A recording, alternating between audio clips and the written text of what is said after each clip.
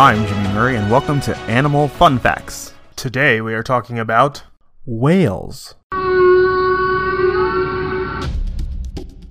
Did you know? Whales are marine mammals, members of the Cetacea order, which also includes dolphins and porpoises. They are divided into two suborders, baleen and toothed whales. The most important trait of toothed whales is what gives them their name. They have teeth.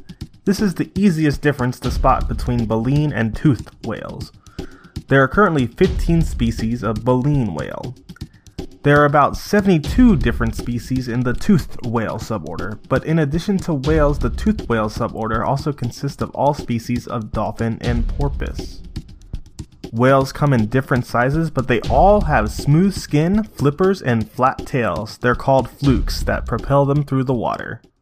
Thanks for listening to our show, and don't forget to listen to our other show, the kid-friendly joke of the day, Keep Learning.